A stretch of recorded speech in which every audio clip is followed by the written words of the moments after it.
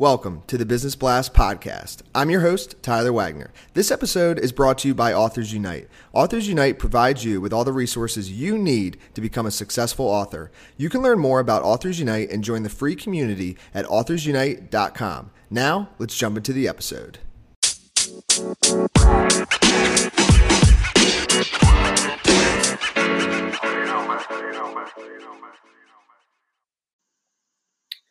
All right, everyone. Welcome back to another episode of the Business Blast podcast.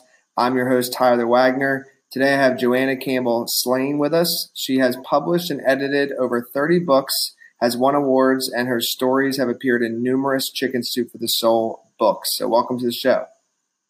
Thank you, Tyler. Of course. We'll dive into the first one. The first question I have for you is, what is the best story from your life that has an underlying valuable message? I guess the best story would be that I grew up in a violent alcoholic home. Both my parents were drinkers. My dad was a nasty drunk. And my dad used to tell me that I would wind up pregnant and unmarried and broke, and that I was ugly and stupid and no one would ever want me. And I think a lot of kids grow up in homes that are less than ideal, with people that don't have their best interests at heart. And I ignored him. He died at age 48 of alcoholism. I didn't die at age 48 of alcoholism.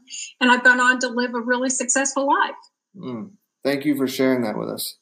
The next one I have for you is, what is the most valuable piece of information we should know that's within your expertise or industry? I'm a big believer in picking yourself up and starting up again and reinventing yourself. I also live by two words, and that is what if. I'm always looking at things and situations and thinking, what if? How can I change this? How can I transform this? How can I use this to my benefit? And what's your best piece of overall business advice, so not necessarily industry specific? Well, it would probably be something that my husband tells people. My husband is a Steinway dealer. He owns a franchise in Washington, D.C. We service the White House and the awesome. Yeah, it's a pretty cool life, and the Library of Congress and all of that. And he's a big believer in being very careful about your expenses. What he says is, if you look at your balance sheet and say, you have a 40% profit rate, well, that's 40%. But if you save $100, that's 100%. So I think that he's right, that you have to look at the little things and keep those from mushrooming out of control, business-wise. And if you could give your younger self one piece of advice, what would that be? It'd be that I'm cooler, smarter, stronger, wiser, more courageous than I think. All of us tend to underestimate what we can do, particularly when you're young. When you're young, you're like bathed in this terrible soup of negativity because everybody else is worried about whether they're going to make it in life. And because most teachers have to gear the school experience for mediocrity. And what kids really need to know is that the whole world is open to them, that life is just full of infinite possibilities that they cannot even imagine. And so I would tell myself, it's going to be okay.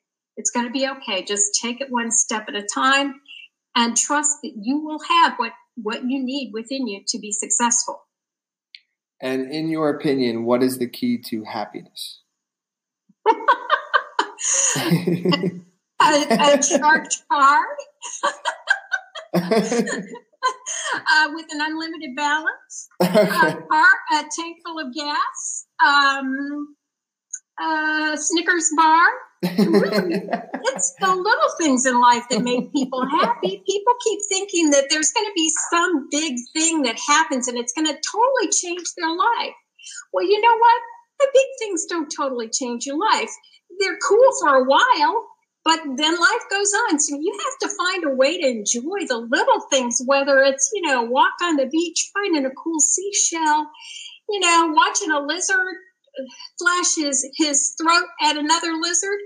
That's the secret of happiness. It's actively looking and finding and seeking and taking the time to enjoy all that life has to give you.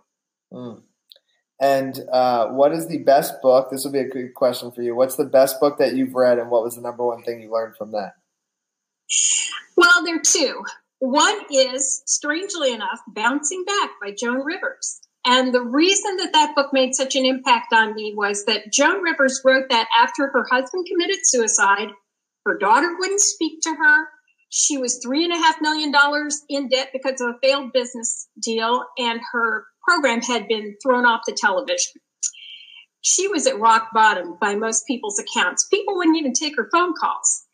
And she bounced back. And her secret, which I employ even to this day, is she says you have to have a lot of balls in the air. The more possibilities you have, the more things you have going on that might come to fruition, the more able you are to pick up yourself and to say, okay, next, what is out there next? Something good may happen tomorrow. And I think that that's a really wise idea for anybody, is to not pin all your hopes on any one thing, is to have a lot going on. The other book that made a huge difference in my life, particularly early on, was Jane Eyre. If you look at the cover of Jane Eyre, it says it's a biography. I was too young when I read it to realize it couldn't be a biography if it was written by somebody with a different name than Jane Eyre. So I thought it was real. And in Jane Eyre, Jane determines that getting an education will make a difference in her life. So I'm in this alcoholic environment. My parents are telling me that I'm a total loser. And it dawns on me that if Jane Eyre could get an education and succeed, so could I.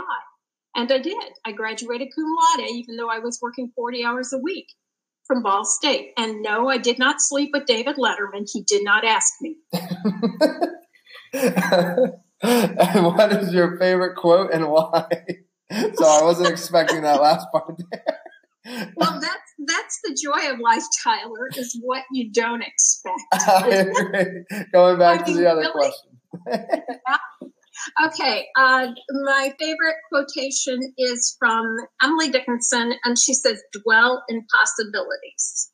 And that is such a powerful message. If you look at everything in terms of possibilities, the person that you meet, the possibilities. I mean, it may be that while you're walking your dog, you're going to meet your new best friend or somebody who has some wonderful piece of information to import. When I make dollhouse miniatures, and I'm always looking at little pieces of junk and turning them into things, because I look at everything and say, what's the possibilities? When I write, I look at situations and I think, what is the possibility? What if?